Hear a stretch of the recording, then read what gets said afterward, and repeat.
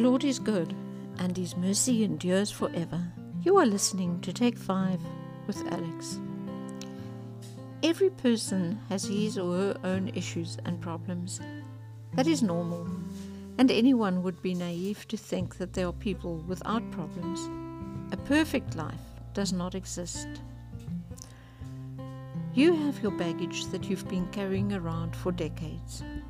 All your childhood issues that haven't been resolved, your failed relationships that still haunt you, financial struggles, health issues, and then to top it all up, with generational curses that hound your family.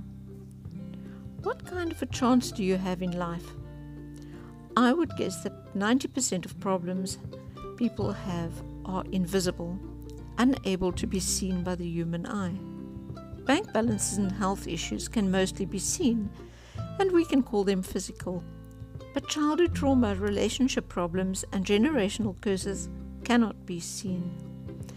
I can't meet you for the first time and immediately know what kind of life you have behind you, or even what kind of life you are living at the moment, unless the Holy Spirit gives me a word of knowledge. But let's suppose that He doesn't. I don't know what your issues are. For goodness sake, you don't even know what all your issues are. Let's look at it this way. If I were to innocently say something that you are sensitive about because of all the luggage you're carting around, you might throw a fit, and I'll react by calling you irrational, and that's just going to make you more angry. See what I mean? Now we're good and upset with each other, but no one really knows what it's all about, except God. God knows, and the devil. The devil is rejoicing because his agenda is working. He doesn't like unity. Therefore, the more issues we have with each other, the happier he is. 1 John 3 verse 10 to 11. In this, the children of God and the children of the devil are manifest. Whoever does not practice righteousness is not of God, nor is he who does not love his brother.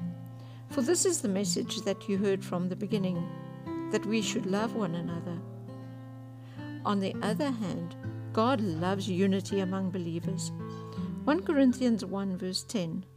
Now I plead with you, brethren, by the name of our Lord Jesus Christ, that you all speak the same thing, and that there be no divisions among you, but that you be perfectly joined together in the same mind and in the same judgment.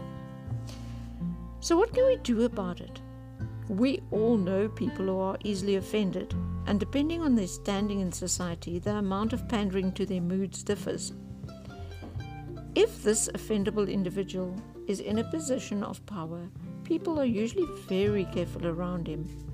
But if he is just another blue-collar worker, he won't have much influence.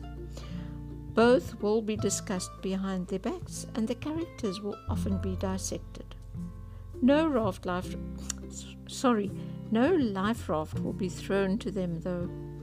No rescue team will be deployed. These people are people who are hurting, and they do not know how to handle all the hurt that has been dealt to them. They are carrying all the bags that they have collected along the road of life, and the load is getting heavier and heavier. This weight is influencing every thought they think and every word they say. Unfortunately, when people do reach out to help, it is mostly misconstrued as an attack on their person, and they do not accept help. The only way they can be helped is to ask for it themselves. They have to realize that they need Jesus and throw themselves on His mercy. And if that offendable person is you or me, then we also know what to do. We have to reach out and embrace Jesus and just accept Him with the whole of us. But what can we do, and what can I do if we know someone like this? Pray. We can pray for them, because prayer is the only weapon that we have that can make a hard heart soft.